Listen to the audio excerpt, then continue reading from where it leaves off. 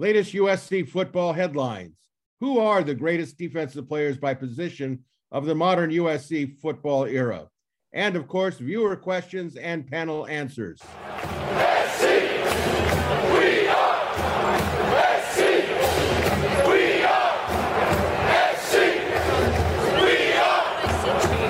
Hi, everybody. My name is Greg Katz, and welcome to a special edition of We Are SC's Inside the Trojans Huddle. Inside the Trojans Huddle is a game-like panel discussion with We Are SC columnists and staff writers. We start with the pregame show where we introduce our panel members for this edition of Inside the Trojans Huddle and give you the latest USC Trojans football news. First, let's meet this week's panelists. Mark Culkin, We Are SC columnist who writes the Monday Morass, Yay or Nay, Sunday Takeaways, in addition to regular season practice reports. Chris Arledge, former William Jewell College DB and team captain, and We Are SC columnist who writes the popular column Musings with Arledge. Kevin Bruce, former all-conference linebacker and team captain for the 1975 USC Trojans. We Are SC columnist who also writes defensively and offensively speaking after every USC game. Greg Katz, that's me, your host and moderator of Inside the Trojans Huddle, and a weekly WMRSC columnist who writes the obvious and the not so obvious and IMHO Sunday. Now, before we kick off our defensive edition, special edition, here are some of the latest USC football news. On Monday was the last day of recruiting's dead period, which means March is upon us and the recruiting window for on-campus visitations is now open.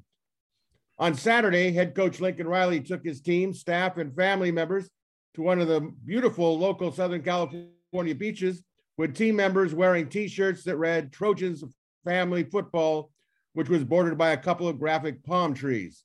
There were a number of activities that included some team beach volleyball, body surfing, surfing with surfboards, and members of the team running on the sand by the edge of the water. The weather, blue skies in the low 70s. The Trojans are expected to hire NFL veteran assistant Will Hardinger as a senior offensive analyst to work with USC quarterbacks. The hiring of Hardinger, who worked with the Seattle Seahawks quarterback Russell Wilson, figures to be a hiring and will bring NFL tutelage to USC quarterbacks, especially Caleb Williams. That's an NFL presence, which was important to the Williams family during the transfer recruiting process for Caleb.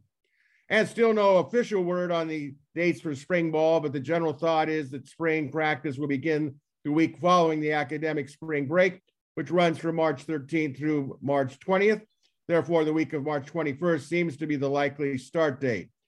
And finally, friends, We Are SC's Inside the Trojans Huddle greatly appreciates your viewer and listenership, and we appreciate and encourage you, those of you that are watching on sites like YouTube, to click on the red subscriber and like buttons. It's greatly appreciated, and it's free. All right, that's the opening bell. It's time for the opening kickoff on our special first quarter question. Panel, in your opinion, who is the greatest defensive down lineman of the modern USC football era? And a reminder, all questions will define modern era, at least this segment, as being from 1950 to the present. As always, we lead off with the great Mark Culkin. Who is it, Mark? You know, Greg, I love these type of questions. They're hard, but they're hard because there's like no wrong answer. And it takes some research because you have to search your brain. So, you know, for me, you know, you're asking me to like choose between Philippe's and Cantors. It's like, again, there's no wrong answer. Let's just go eat. I'm just going to list off some players. And I think I did come to one final conclusion. You know, Fat Pat Mike Patterson, he has a soft spot in my heart. You know, he had that touchdown scoop and against UCLA, just him running towards the end zone with his teammates chasing after him. That whole 2004, around that area, that defensive line, you know, you had him. You had, what was it, LoJack, Frosty Rucker. I mean, that line was loaded. So those are just some of the players. But then you really start narrowing it down. You had Sean Cody, Leonard Williams. Those guys have to be mentioned. But neither one of them were the number 2 overall draft pick like Darrell Russell. You know, rest in peace. where do you put Willie McGinnis? Is he is he an outside linebacker? Is he a down lineman? So, you know what? I can't decide. Let's just call Uber Eats and you guys decide for me. Very We disappointing. let off with Culkin, who refused to give an answer, Greg. Okay, the white mamba is fired Well, up. I can see the team. Go That's, get him. we got Go get to him, treat. Mamba. Wait a minute. Whoa. We got to treat that as a hostile witness. I mean, come Okay, on. you want me to give one? Yeah, heck yeah. That's Have the an whole opinion, point, brother. man. Question, Mark. Willie The question McGinnis. was name the best. Okay. What? Willie McGinnis. Good Okay. enough. Willie Okay, was well, fantastic.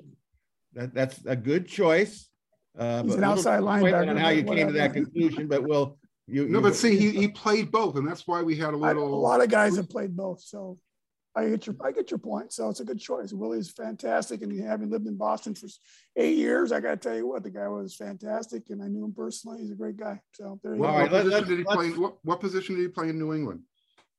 He played outside linebacker and inside down defensive end in a 9 technique. Okay. You want another answer? All right, let's uncoil the mamba here. Chris, what do you think? Huh. So I'm going to show a little bit of bias. I have a bias towards my late 1980s guys because the first USC teams that I really loved were those Rodney Peete teams in the late 80s. And so I'm going to choose one. I'm going to choose a guy from one of those teams. Mark didn't mention him. I'm going to choose Tim Ryan. Tim Ryan, who had 20 sacks as an interior defensive lineman in a 12-game season. That is unbelievable. And he had 4 against UCLA his last year there. He's a 2-time All-American. There are a ton of guys you could pick, and I think I'm going a little bit under the radar with Tim Ryan, but he's my guy. Tim Ryan's my choice. Well, and that is going to take us to, and welcome back, by the way, to Kevin Bruce, who was on Thank you. assignment. Yeah. Kevin, you're going to represent the group of the 70s and 80s on forward, so it'd be interesting to see what your take is. Tell Yeah, us about it. I'm representing 1960 on. That's kind of my break point. I didn't go back to the 50s. There was a lot of great players then too, but we lost our perspective a little bit. 1960 on, I picked the best defensive players. I got like 38 right now. Out of that, there are some of the best depending on certain situations. And, Mark was right. I mean, look, it depends on down, up, inside, what technique we're playing, what type of defense. Okay.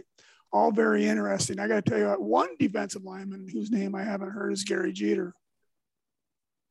Gary Jeter was a monster along the line of scrimmage. And if you don't believe me, ask Woody Hayes. Well, you can't ask Woody, but ask some of the guys that played against him in the various Rose Bowls. He ate him up alive, and it showed.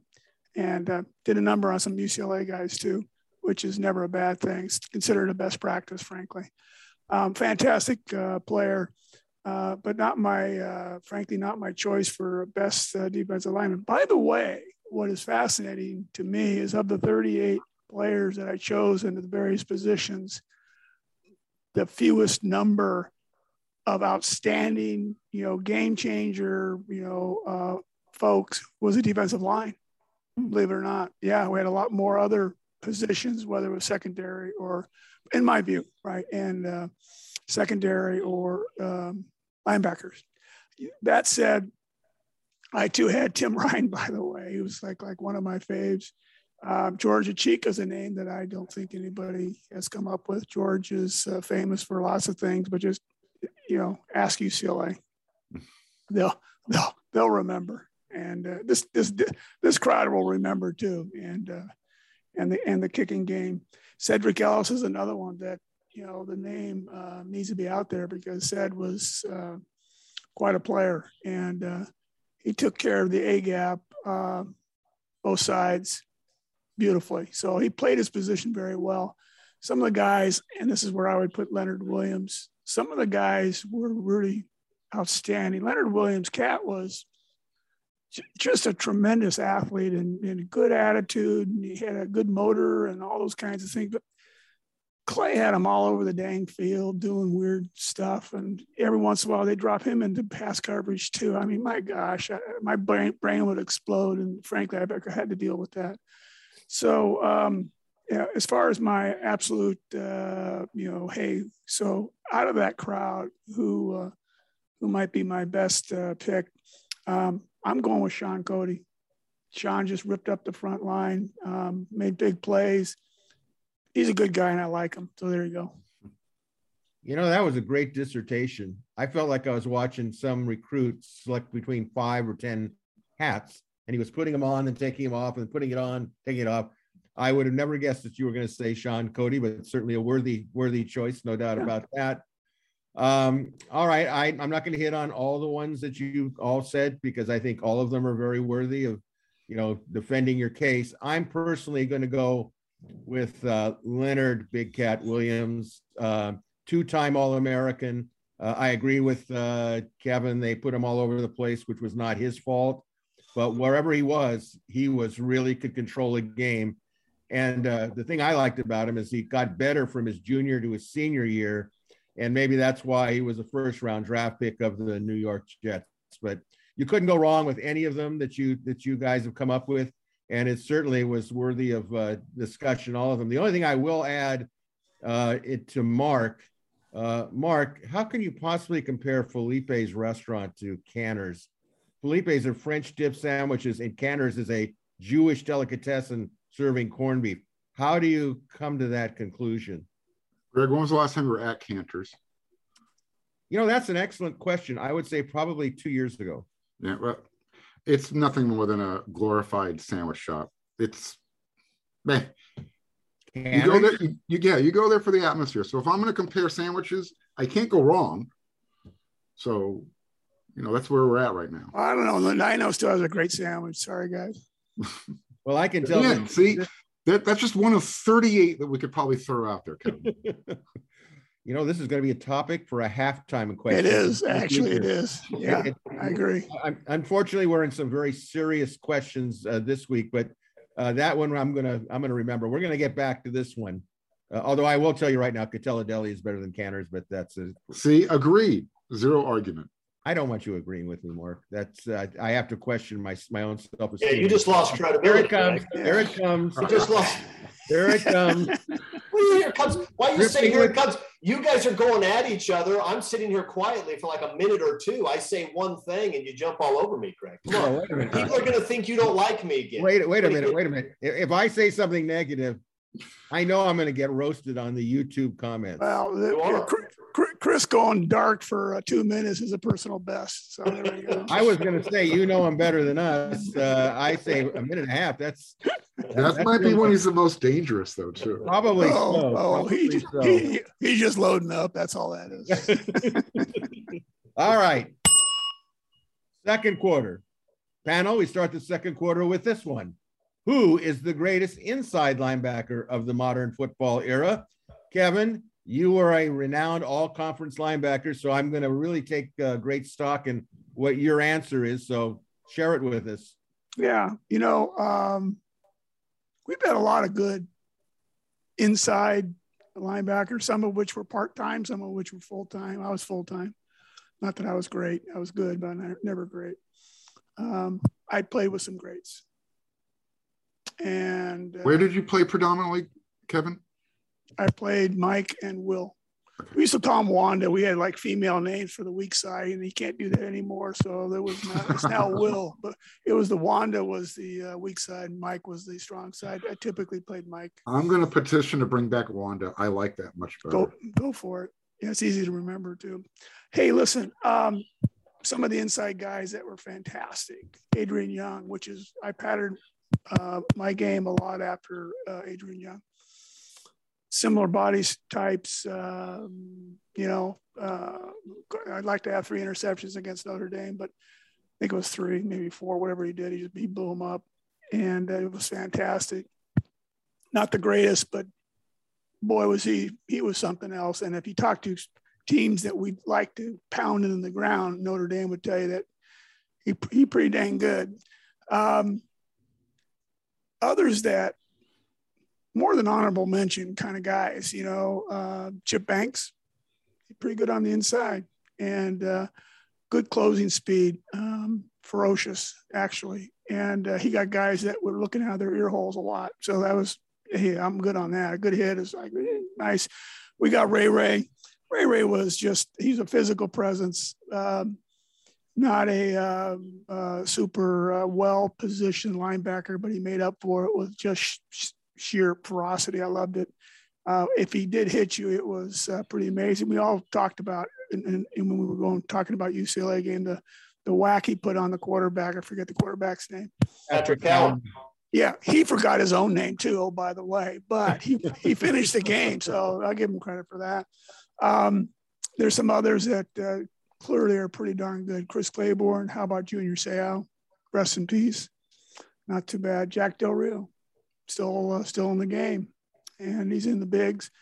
Some of the more hybrid types. I don't know where you put Kenichi Adusi, but I think I still said that right or close to it. He was a game changer, and he did. Frankly, his play gave us the championship against Stanford. Clay Helton's single only championship. Lest never mind. Matt Grotegood. He was a safety playing linebacker, did a heck of a job. He was just an absolute nightmare to a quarterback. He was always popping up in places he shouldn't be because he knew where to go, and caused a whole lot of issues as a result. Joey Browner, good ball player, and made a lot of things happen. And it was one of the tops in terms of fumble recoveries, oh, by the way, which is kind of interesting. And played mostly on the inside, not 100%, but mostly inside, which brings me to somebody that I think you guys can all anticipate, that the best inside linebacker we've ever put on the field.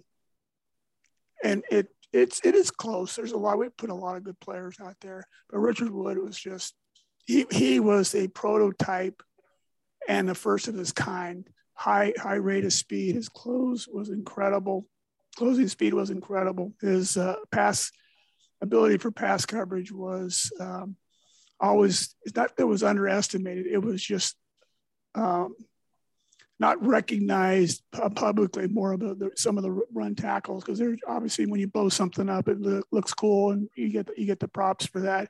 But his ability to handle pass coverage was something else.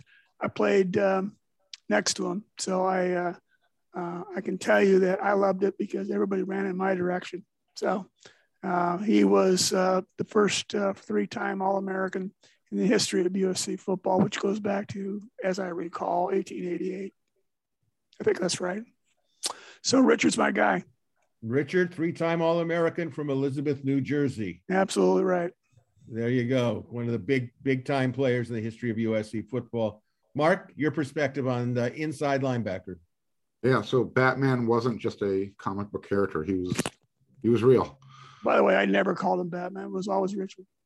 Always Richard? Always Richard. And I guarantee you nobody used the other. I guarantee you nobody used the 4-letter name for him either. Yeah, so, but excuse me, Mark. Did Richard Wood like that name Batman? Did he kind of? He was okay with it. He never made a big dang deal out of it one way or the other. His name was Richard.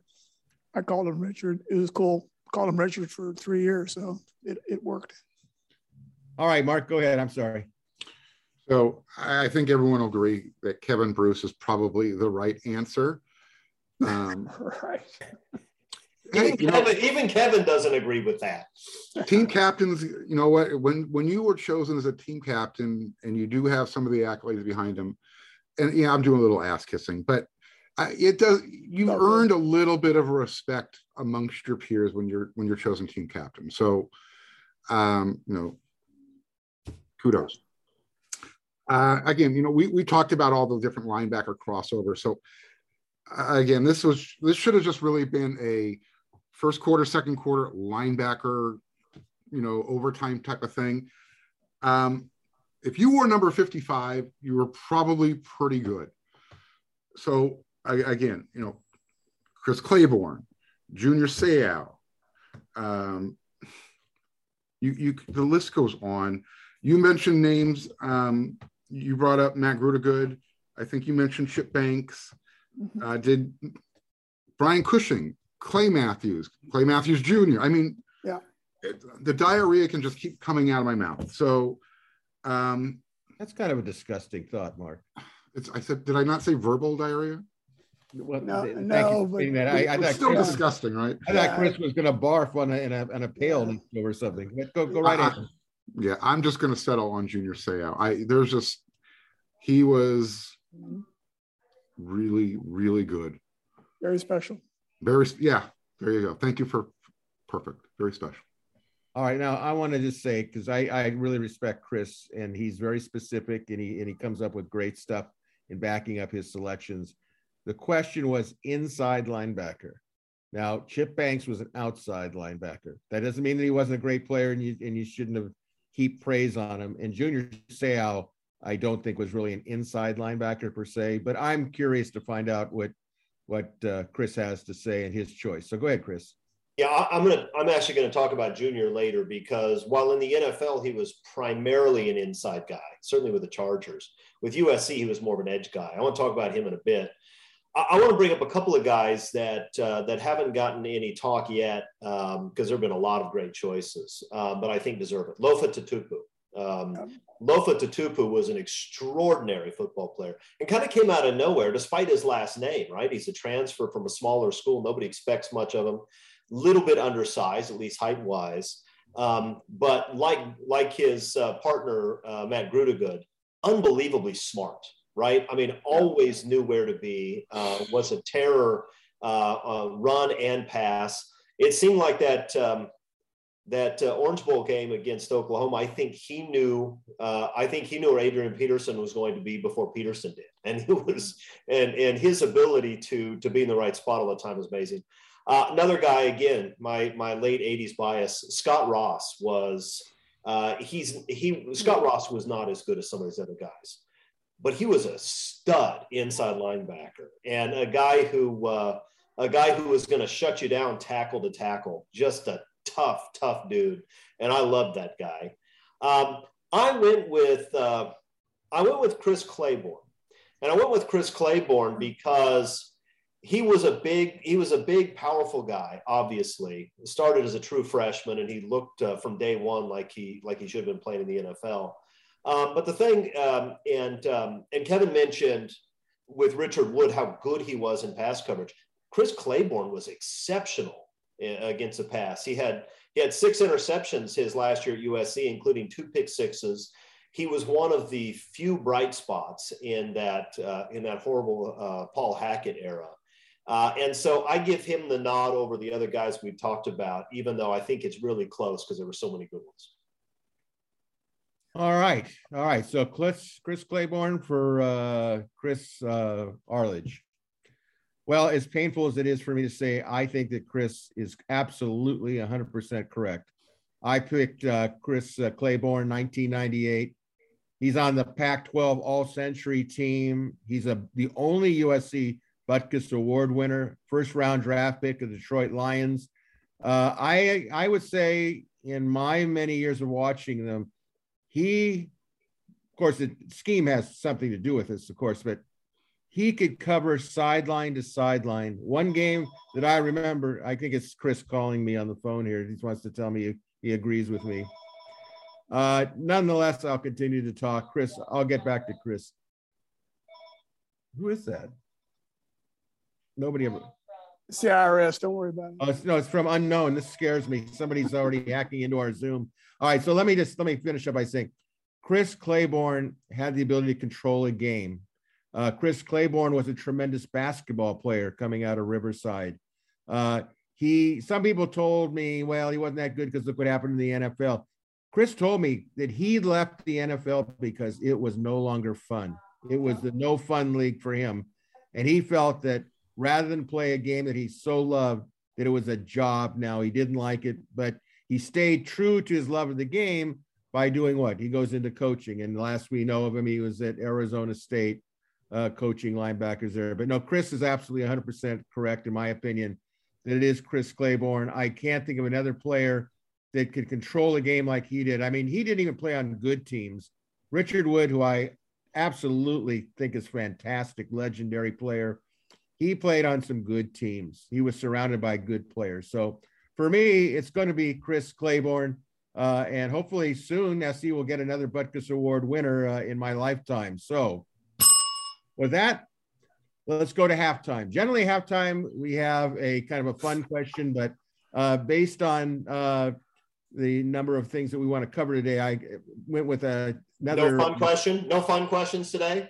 Well, you're kind of the fun questions. You're the brevity for the telecast here and broadcast. Do I amuse you, Greg?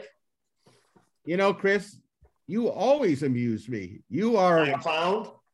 No, you're not a clown. You're kind of, I don't even know what you're like. You're kind of like of your own kind, but well in all phases. So let me get to this question for you guys because it's something that you all touched on a little bit. Outside linebacker. Who is the greatest outside linebacker / stand-up defensive end of the modern USC football era? Chris, you're on the clock. We've heard some of these names already. Willie McGinnis obviously has to get consideration. Dwayne Bickett and Jack Del Rio deserve some consideration for this. Extraordinary outside linebackers. And there's some other names. I'm not going to say them all because the other guys want something to talk about. I'll tell you who the best is, though, of all time, and that's Junior Seau.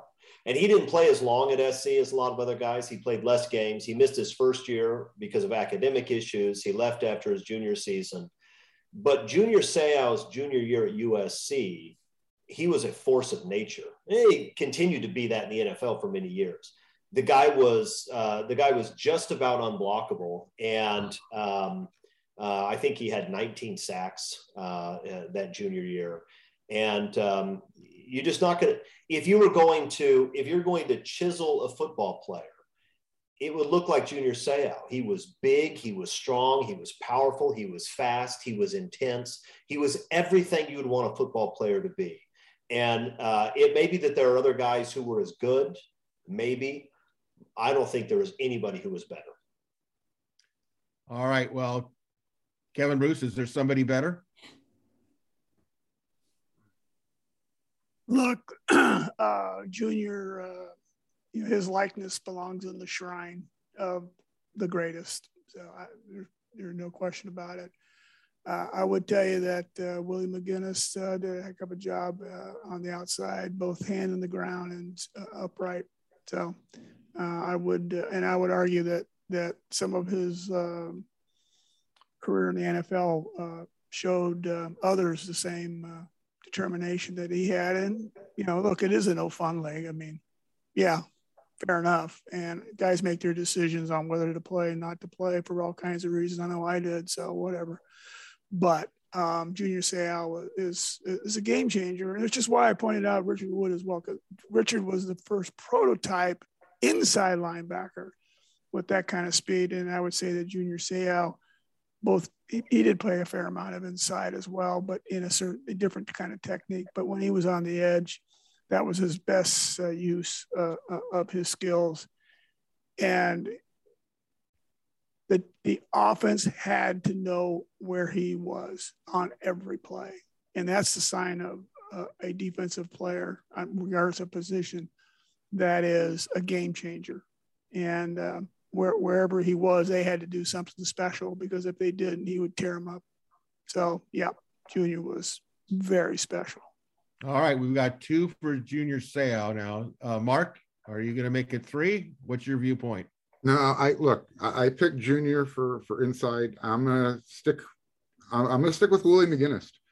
From what I mentioned back, he played both equally proficient, and it's, as Kevin just said in his monologue, what he did at the NFL just solidified it for me.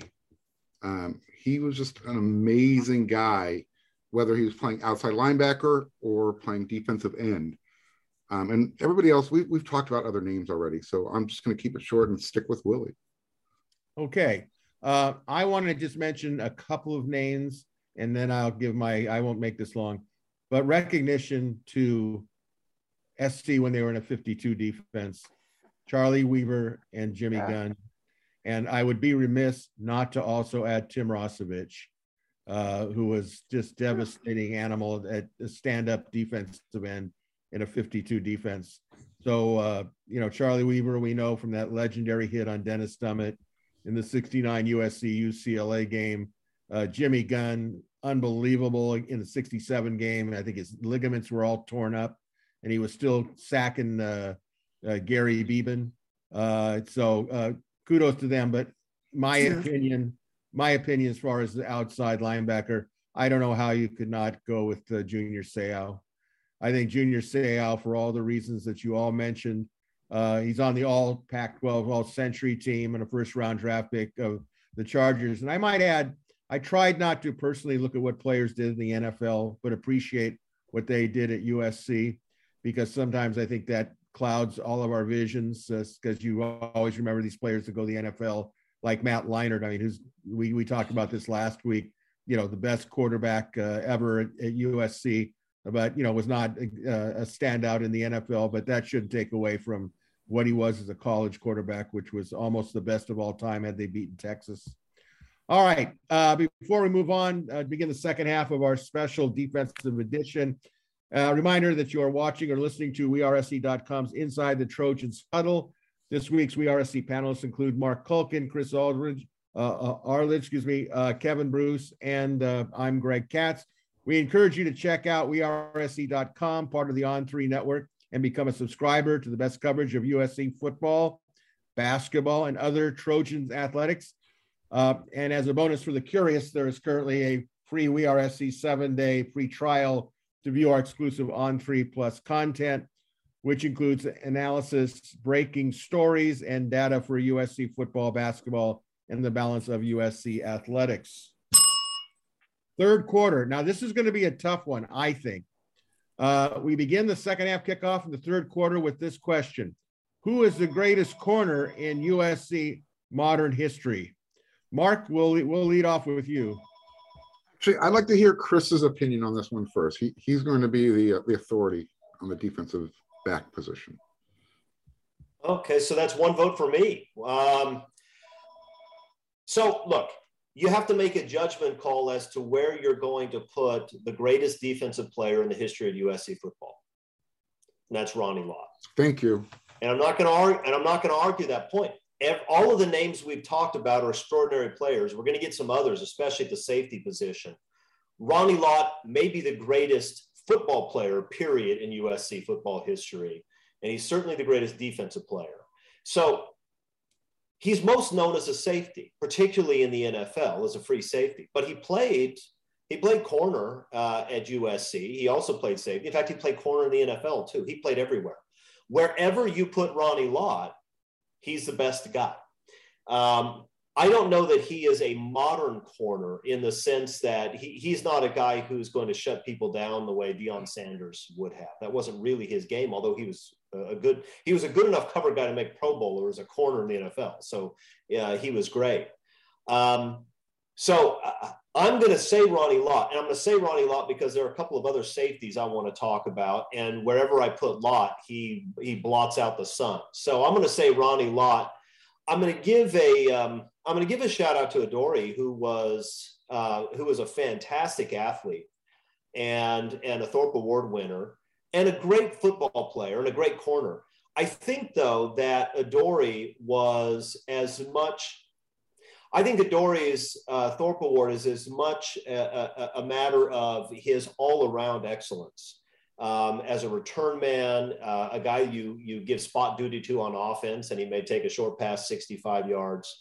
And I think maybe, and I don't know that his corner play improved dramatically over time. I think he came in as a true freshman, about as good a true freshman corner as you'll ever see. And I think he improved, but I don't know that he ever became the level of cover guy that I expected him to be. That sounds like a criticism. It's not. He's a legend. He's fantastic. But I think in order to protect my safety picks, I'm putting Ronnie at corner, and that's my guy. Well, that's interesting because that is a tough one. Even when I saw it, I said, well, is he a corner? Is he a safety? So I think that the way you presented it was the right way to do it. But I have a sneaking suspicion I know the answer to this next to what Kevin's going to say. But Kevin, are you going to surprise me? Well, we'll see.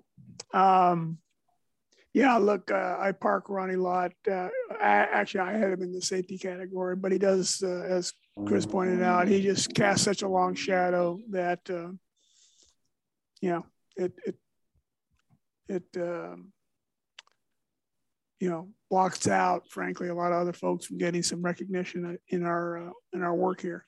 In terms of cornerbacks, it's pretty interesting because Adoree was very effective. I think Chris is right. He got a lot of recognition for his other efforts, running offense, slot back, running fly sweeps occasionally, the one or two game we'd ever run. And his special teams play was clearly, it would drive coaches crazy, frankly. And he did a great job. So I think that also casts a shadow with respect to his cornerback play, because his cornerback play was good, and generally he was effective in terms of shutting folks down. It's a tough call. He did a great job. I think a true cornerback that handled both run and pass, because I wouldn't consider Adoree Jackson a great run cornerback, right? Was Danny Reese. Danny, all he did was lead the team in interceptions as a cornerback, and in a time when there was like maybe 20 passes a game, 25, unless you're playing Oregon at the time. And Danny could make that happen, but he also was a ferocious hitter and could manage the run game very well. And the game was more of a run game at that time. And so I'm not going to apologize. I think Danny is played as a heck of a cornerback. All right. So you say Danny Reese. All right. We've left out some names. Brian Kelly was a good corner. Probably was an interception away against Florida State from making a major upset in the Coliseum. Was a fine cornerback. Nate Shaw, going back to the early 60s, was All-America defensive back. But I'm going to say that of all of the ones that I saw, when you take into what all of you said into consideration, surprisingly, I'm going to go with Danny Reese too. And I saw Danny Reese when he played at Banning High School. Danny was an all-conference player at USC. He was a captain of USC his last year, I think. Correct me if I'm wrong, Kevin. Yeah, he and I were the co-captains. We were also both honorable mention All-American. Yeah, and so some people don't realize that Danny, because he's not generally a name that many people hear about, was a third-round draft pick for Tampa Bay and played a good number of years in the NFL. Obviously, John McKay picked him when John McKay went to Tampa Bay, and I think it worked out well at the time for both of them. Little note on Danny Reese: his father was a survivor of Pearl Harbor and the Arizona. He was on the ship that you see in Hawaii.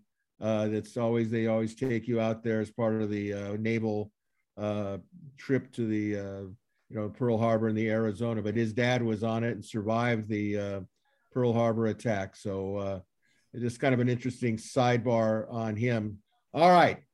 That'll be the last time. Before we get off the corners, Sure. It's sort of interesting when you start to look at the different defensive positions. It's interesting to me how far below all of the other positions corner goes at USC. I mean, you're talking about legendary figures everywhere else. Right. Everywhere else.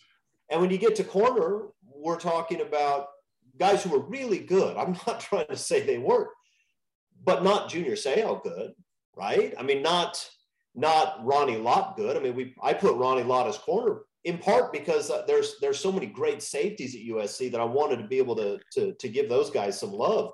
And part of it because unlike a school like Florida State, for example, USC just doesn't have that sort of tradition at corner. And it's sort of interesting that it doesn't. I'm not sure why. You look at Pete Carroll's defenses. Pete Carroll had unbelievable guys at all three levels, some legendary players. And he had some good corners, but that's what he had. He had good corners. So it's sort of interesting to me that that corner is so far behind just about every other position.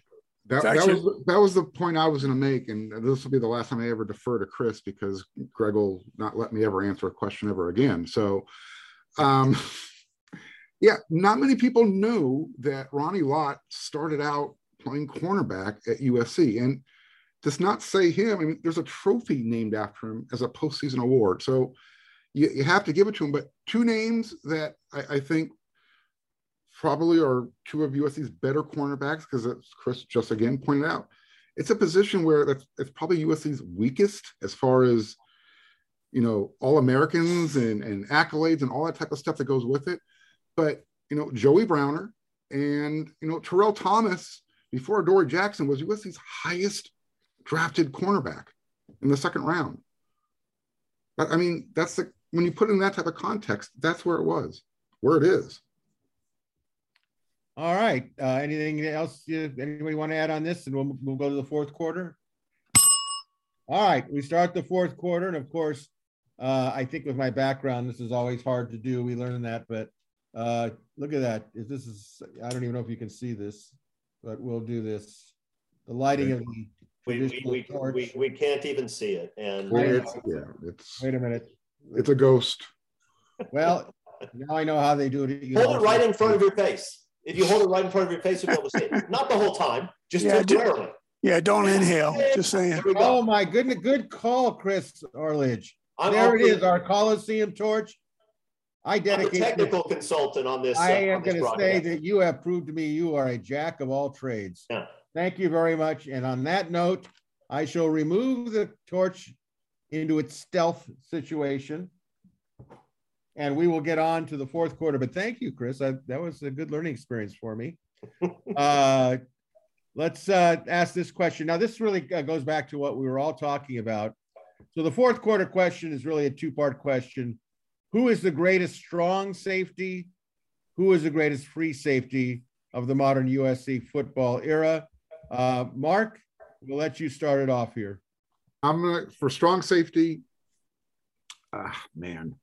just because he was so violent and he had the ability to take out multiple players at one time, Taylor Mays. I know he played back at free safety as well. And again, Troy Polamalu, where do you put him? You know, strong safety, Taylor Mays, I think people will recognize him more as a free safety, right? Will we agree with that? He was free. He was definitely free. Okay. I'll stick Troy up there at strong.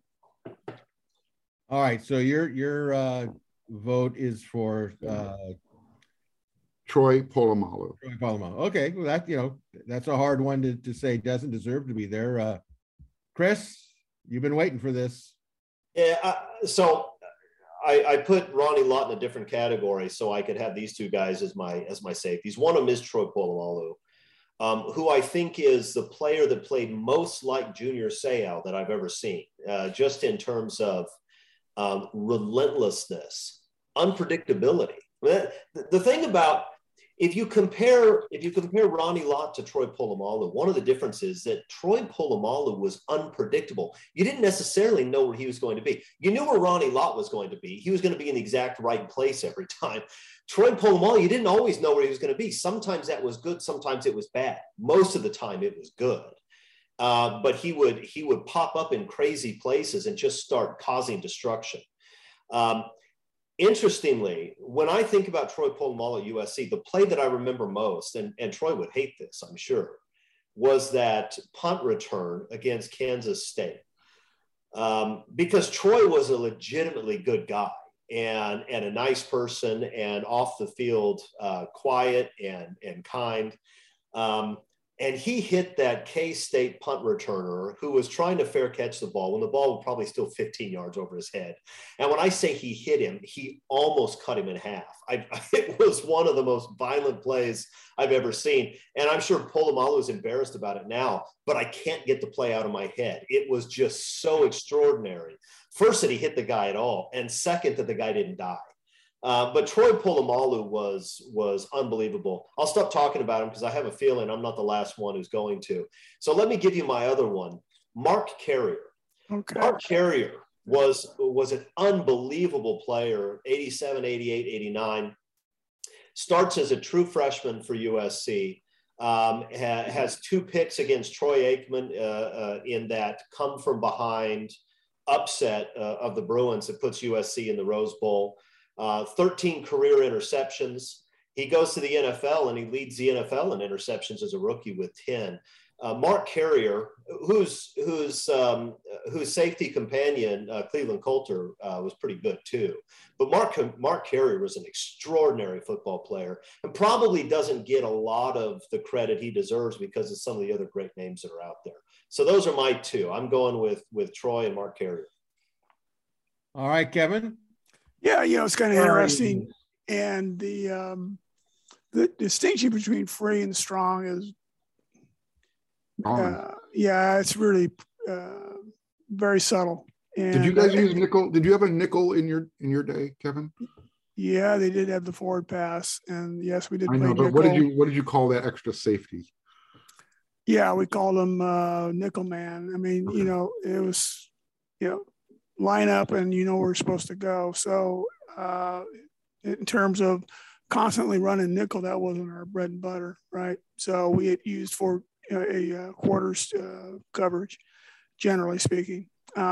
So that said, that means we had a free and we had a strong and 2 corners. So there wasn't a lot of confusion with respect to the nickel, whether you had them in the box, out of the box, all that kind of stuff. So that said, in terms of free safeties and guys that were backbreakers, names that I haven't heard in years is T. Parker. Still, I believe, has a record for most interceptions at USC. 20 in his career. 20. I don't know how many pick sixes he had, more than one. And he was followed the next 2 years by Charlie Phillips, who played a pretty good free safety as well.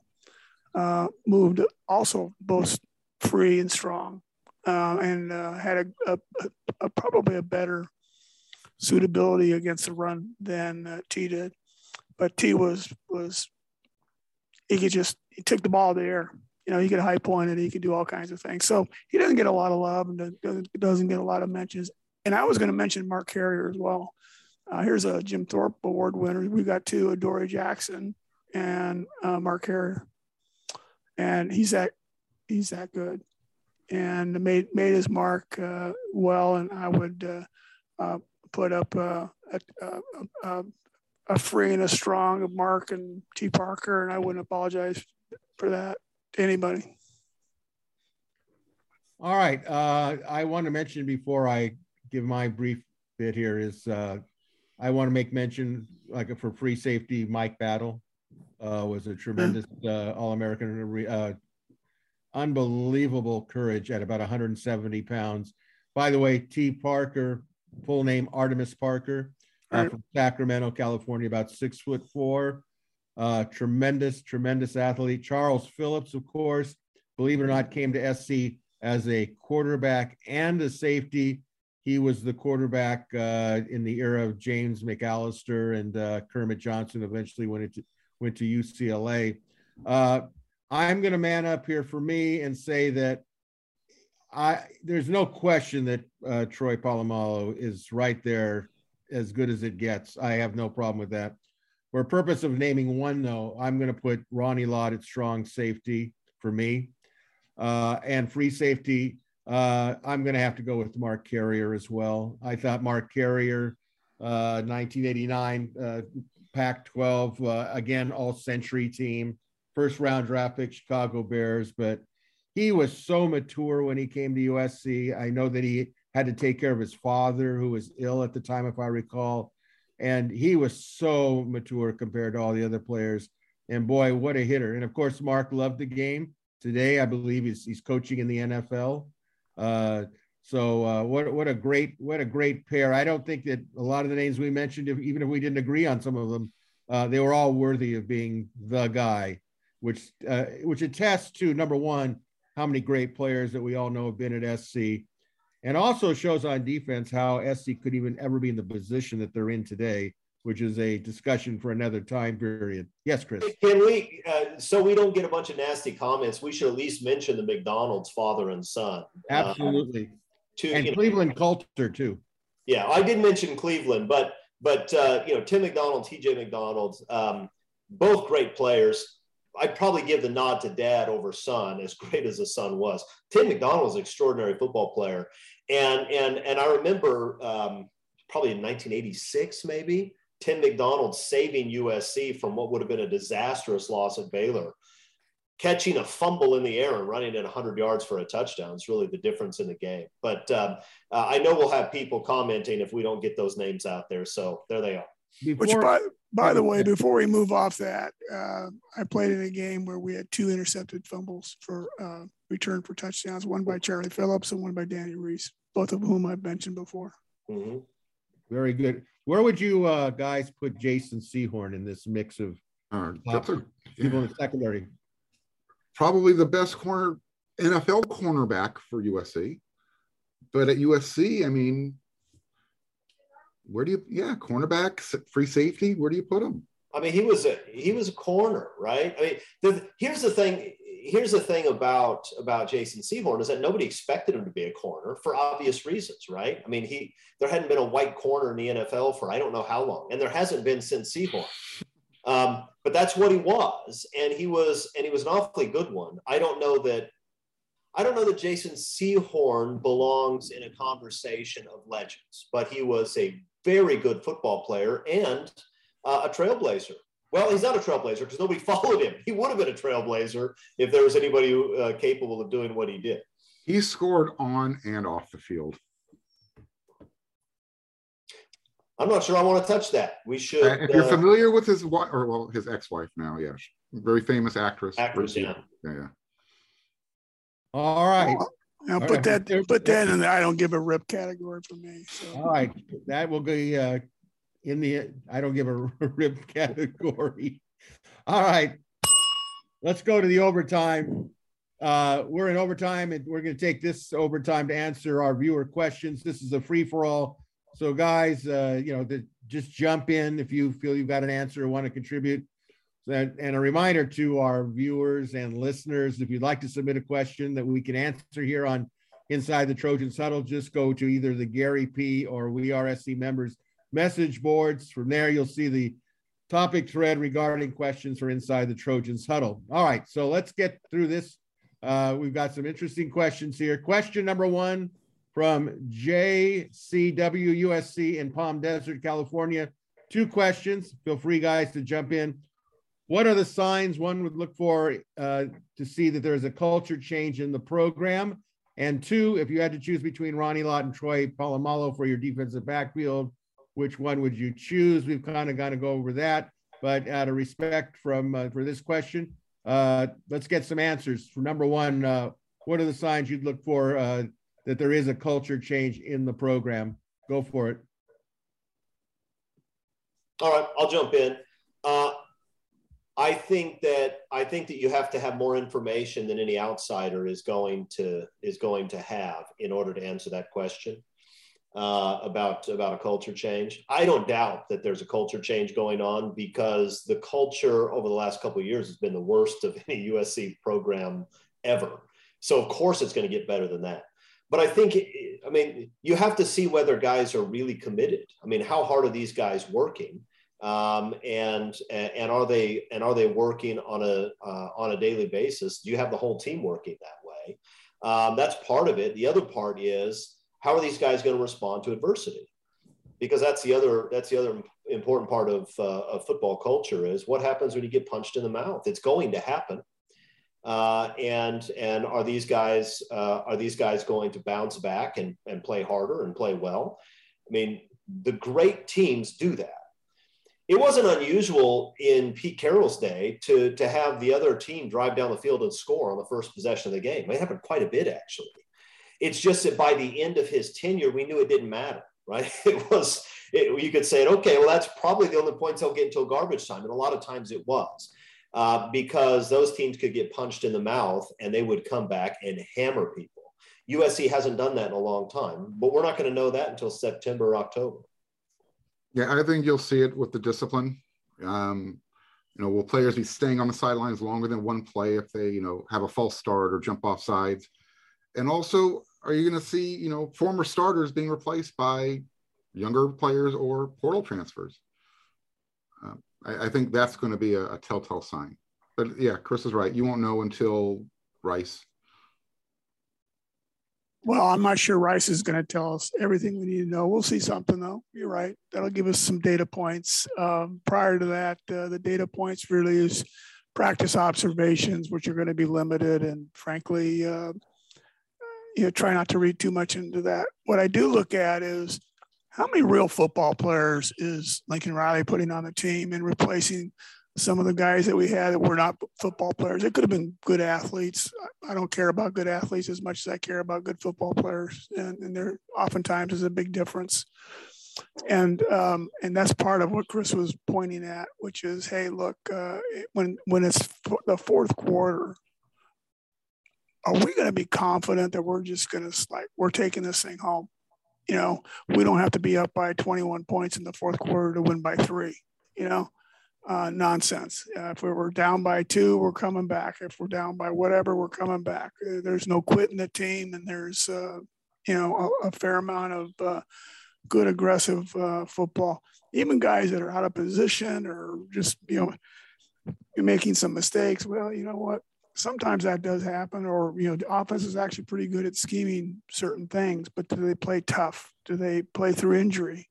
That's the other thing that I just found mind-boggling is the amount of folks that are sitting on the sideline, walking around, hooping and hollering and having a good old time, and they got their injury jersey on. I got to tell you what, that was a disgrace for most of the years that I've been familiar with the program. That's got to stop. And, so those are some intangibles. Not sure how you measure some of that. Some of it you can, very much so. We'll see more at spring a little bit. We'll get some sense of it. We'll see some in the fall. I don't know what we call fall camp. It's summer, but whatever. Fall camp, we'll see some more. We'll get a starting lineup, and then we'll get a football game. And then we'll have a better idea of kind of where we are. With respect to tough guys, there's going to be more portal activity. So I think we all know that, and there'll be new folks coming on, and they may be one and done or two and done, and okay, fine, so be it. If they can play football, I don't care. Play football. Come on, put on the Cardinal goal. Let's go get it on. Let's do it. All right, I'm going to say that we're already seeing culture change. We saw it in the way the roster's been restructured already. I agree with Kev that I think you're going to see a lot more of it, especially after spring practice. You're going to see players coming, players going. That means new attitudes coming in, players that want to be there. I think it's going to be fascinating. I won't expound on what you guys said during the regular season. I think it's all correct. Let me put you on the spot here, guys. JCWSC wanted to say, if you had to choose between Ronnie Lott and Troy Polamalu, what's your vote? Kevin, if you had to take one of the two. Ronnie Lott. Okay. Mark? Lott. Chris? You already know what I'm going to say. First of all, if you have to make that choice, what a great choice to have to make, right? Because if what you end up with is Troy Polamalu, Troy Polamalu is one of the greatest safeties of all time, first ballot Hall of Famer, unbelievable football player. Ronnie Lott is a football god. He is the best safety who ever lived. And other than Lawrence Taylor, maybe the greatest defensive player I've ever seen. I take him. All right. I go with Lott. Let's go to question 2. From Bang the Gavel 1911 in Houston, Texas. In addition to utilizing the transfer portal, do you know if Riley and his coaching staff are recruiting any elite JC offensive, defensive linemen and linebackers? I will chime in on this. I know that they were recruiting 2 JC players. It was a question of whether they can get them into school. So that's kind of my knowledge of it. Anybody else want to donate some information that they are willing to express? Mark? I don't have any information on that other than to say that getting JC players into USC has been difficult for a number of years. So it doesn't happen very often. Yeah, Right. I see the whole JC program fettering away sooner than later. With the transfer portal, there's no reason for coaches to have to go drop down to the JC level anymore. You want an experienced veteran player, they're out there playing Division I football. Yeah, I'd say that the wait for the portal rules to change and the JC will still be alive. It's dying. They're closing everywhere, Kevin. Right now they are, but the portal rules will change. They can't. The way this is working right now, it's just nuts. I hope you're right. That's just all I'll say. I hope you're right. All right, question 3 from SC, the one in Orange County, California. He says, I know we haven't had even one practice yet, but your picks for starting nickelback. Will Raylick practice with receivers or running backs?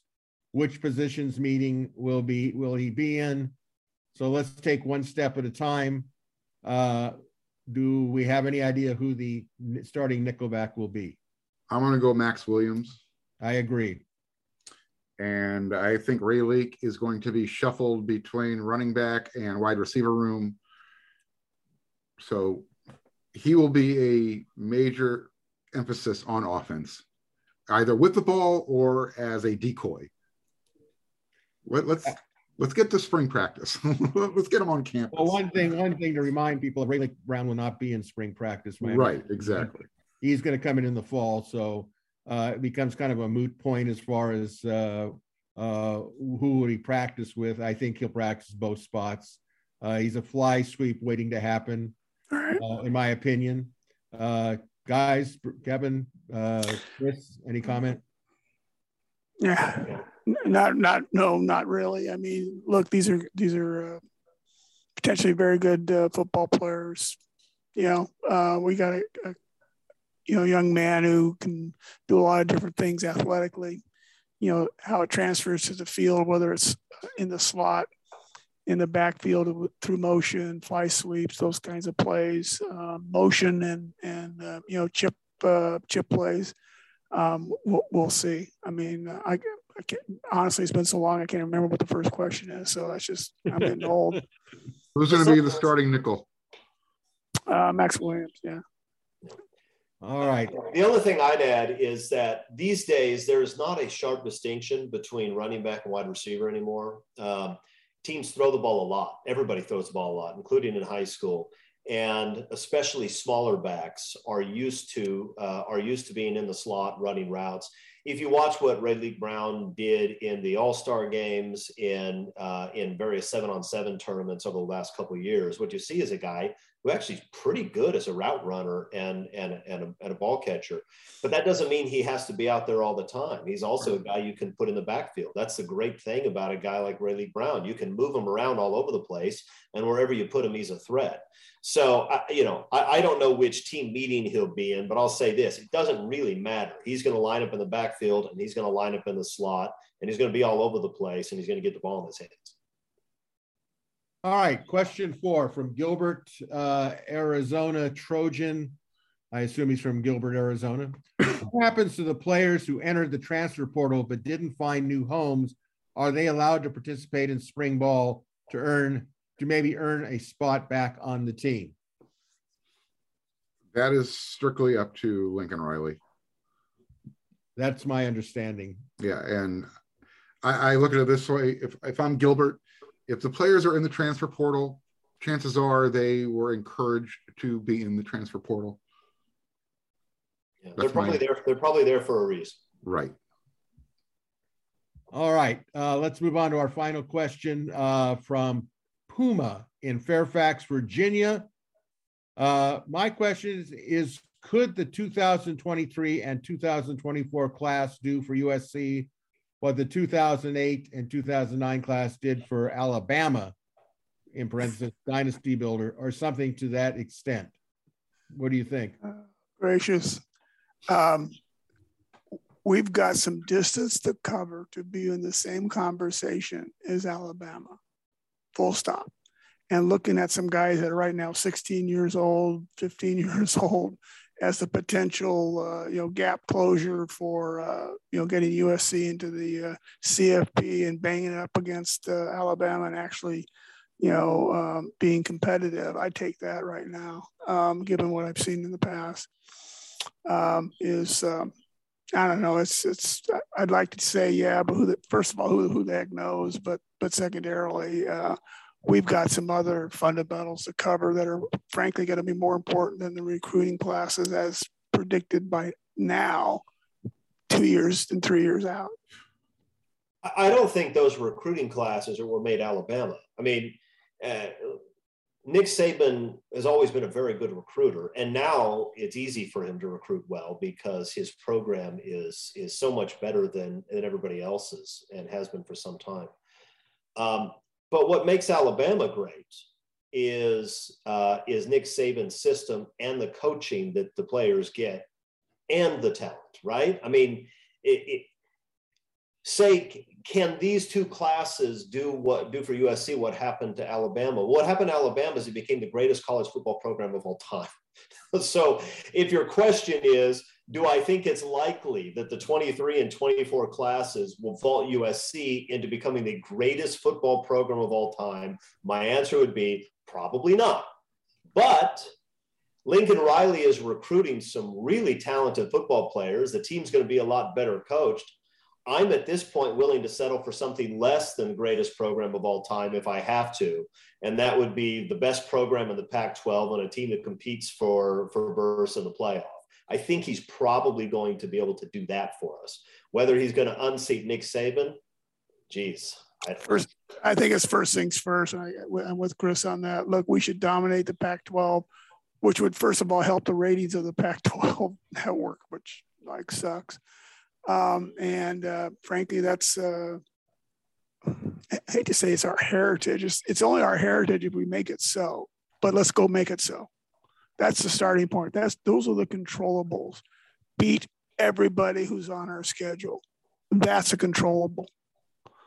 What happens thereafter, what goes into the CFP and this and that. Hey, look, things happen, right? But who's ever on the schedule, whoever we lining up across, go beat them, and then have confidence in that, and then we'll go see what happens if we happen to run into an Alabama along that journey. Mark, you got something to add? Yeah, I was going to say the question was, or something to that extent. Yeah, if Lincoln Riley can have the 2023 and the 2024 class be a class of ranked all-stars. In conjunction with, the transfer portal, sure, Lincoln Riley can start building to something that Alabama already has. If that's the question, sure, there's a possibility. But again, we're forecasting in the future. And again, Nick did this before the transfer portal. Now he's got an extra tool in his shed to, he can take an Elias Ricks from an LSU, and he's recruited a five-star cornerback for one season. And that's a stopgap for the 2023 kid. So yeah, it's what Kevin was talking about. USC's nowhere close to there, but it's going to start with recruiting, and it's going to really start with the staff surrounding Lincoln Riley. Chris, did you want to add anything? No, I've said all I need to say. Yeah. Okay. Well, I'll say this, that when you start talking about getting to a certain level of elites, obviously we know that the class of 2023 has got 3 or 4 5 stars already on it, but none of them are linemen. Until I see offense and defensive linemen that are high quality linemen, yes, I agree that they need to win the Pac-12. But when you start talking and you start throwing Alabama's name in there, and even currently Georgia's name in there and a few others, you know, you could have the greatest 5-star quarterback or what have you, wide receiver, running back. It's all going to be neutralized at some level when you finally hit those teams that have those 4- and 5-star linemen and depth of linemen. So I would say currently, let's just watch the recruiting unfold. I think they'll have a great, well-rounded class for 2023. And it's a beginning. It's just like Pete Carroll had a beginning. And I think all Trojan fans should be grateful that if Lincoln Riley can bring up the quality of talent to the point where we can be in discussion of playing and competing against the Alabamas and the Georgias and what have you. So it's an interesting question, and only time will tell. A reminder, if you have a question for our panel, go to either of the USC message boards, click on the thread that pertains to the Inside the Trojan Huddle viewer or listener questions. So that's a wrap for this edition of Inside Trojans Huddle. A big thank you to this week's panel of Mark Culkin, Chris Arledge, and Kevin Bruce. And a big thank you to all of you for watching or listening to Inside the Trojans Huddle. So until next Tuesday, this is your host, Greg Katz, reminding all of you to fight on, everybody.